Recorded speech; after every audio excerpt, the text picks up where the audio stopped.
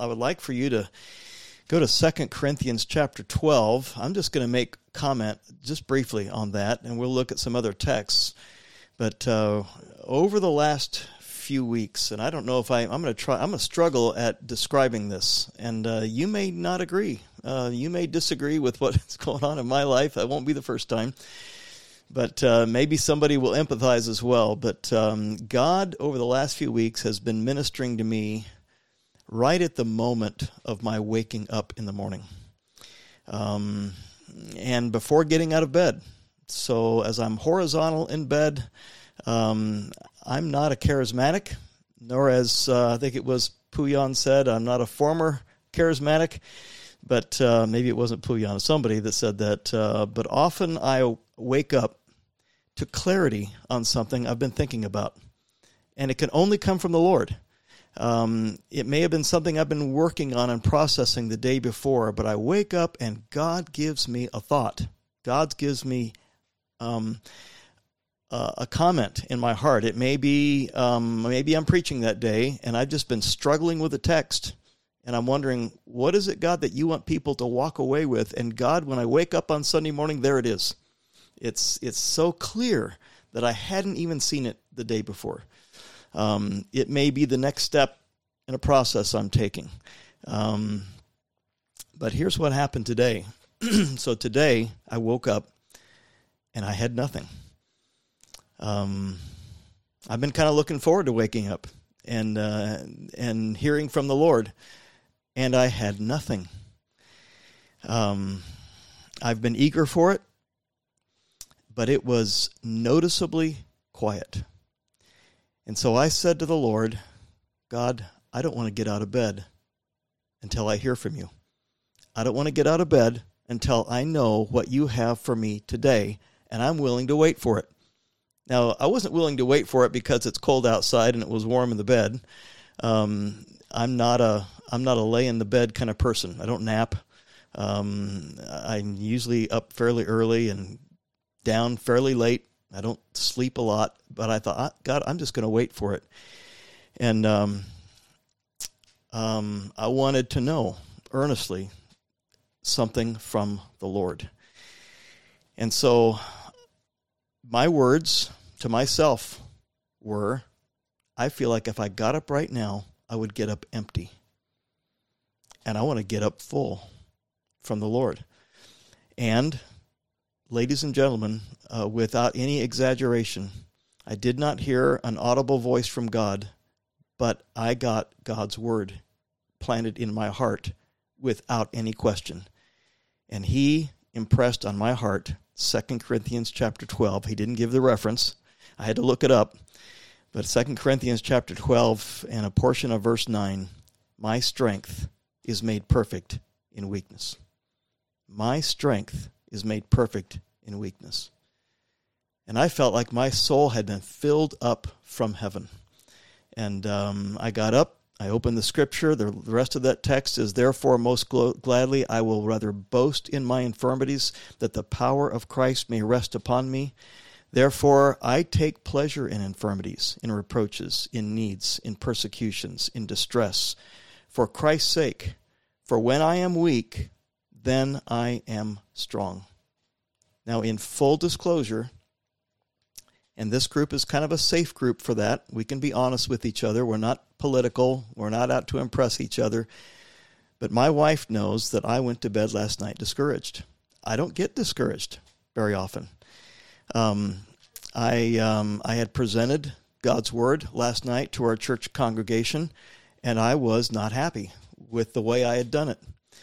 And that's a preacher thing sometimes. I understand that. Sometimes you go home and you think all through the things, and Mondays are rough days, and Satan beats you up.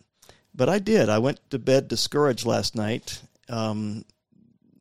regarding how I presented God's word, and I didn't present error. I just went home and thought, I could have said that a whole lot better. And I didn't. But also, we have some family ministry things ahead of us, that simply we cannot do unless we hear from God. We cannot do it without God's Spirit going before us. So I did get up, and I got up with that word my strength is made perfect in weakness on my heart.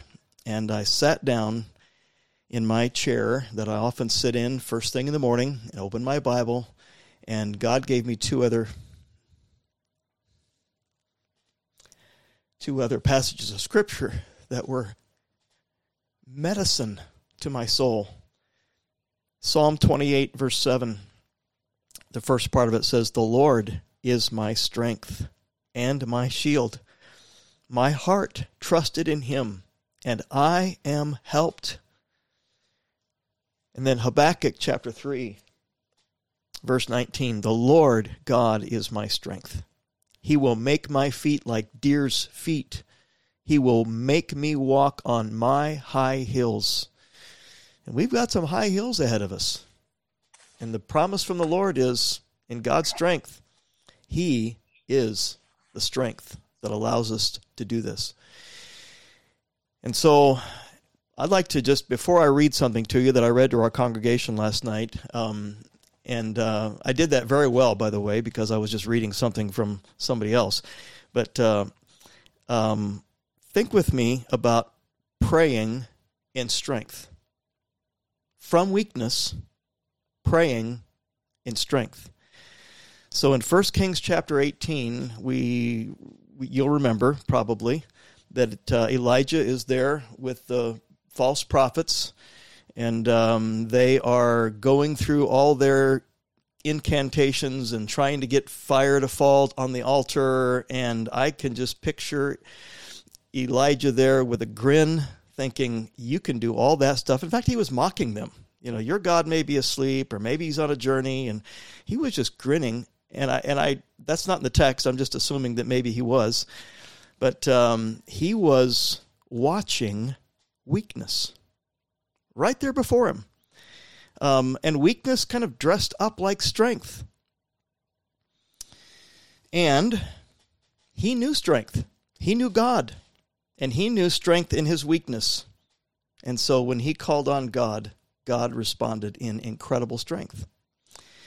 So then I got thinking about 2 Corinthians chapter 6, where Elisha was there with the servant in the wilderness, maybe in a tent.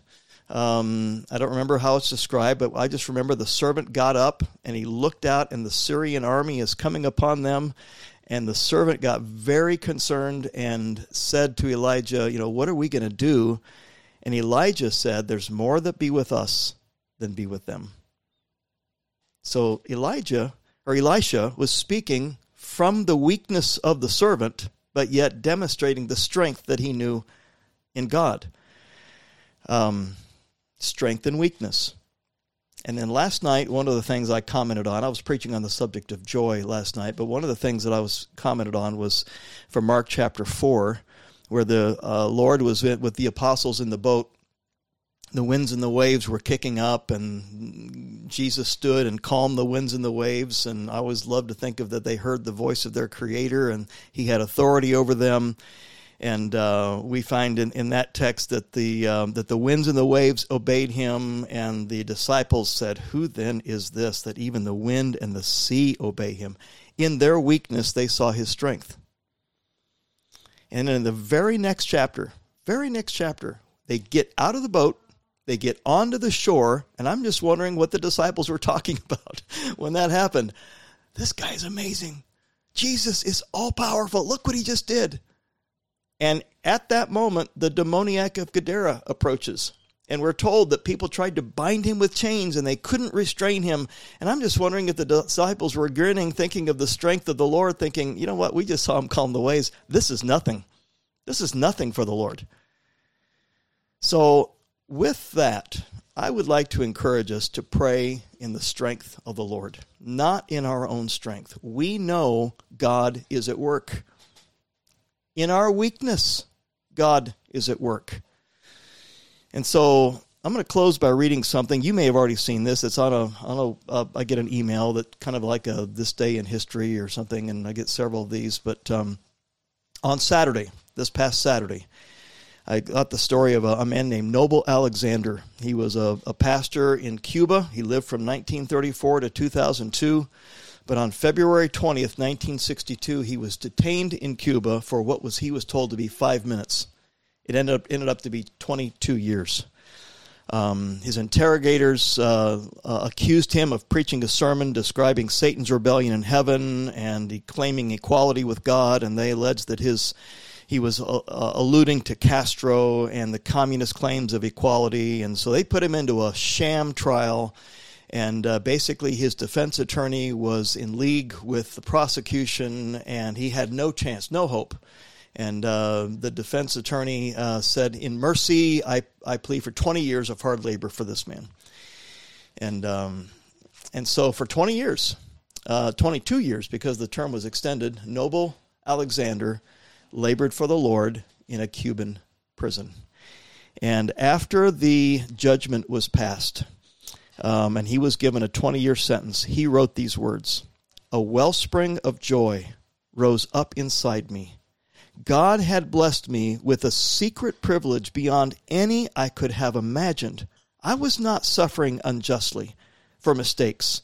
I was not suffering unjustly for mistakes I was falsely accused of making, but for the gospel of Jesus Christ." And so in prison, he established churches, he pastored fellow believers, he was often tortured. Once he was dunked in an icy lake until he passed out. Another time he was hit by a bullet when angry guards fired into his prayer group. With other prisoners, he ate appalling food and approached starvation. He was eventually released and died in Connecticut in 2002. And I just want to remind us today, even having this in our heads, we pray in supernatural strength from natural weakness. We pray today, in supernatural strength, advancing the same gospel that Noble Alexander wanted to advance, but even from our weakness. And so Philippians chapter 4 and verse 6 says, "Be anxious for nothing, but in everything by prayer and supplication, with thanksgiving, let your requests be made known to God, and the peace of God, which surpasses all understanding, will guard your hearts and minds through Christ Jesus."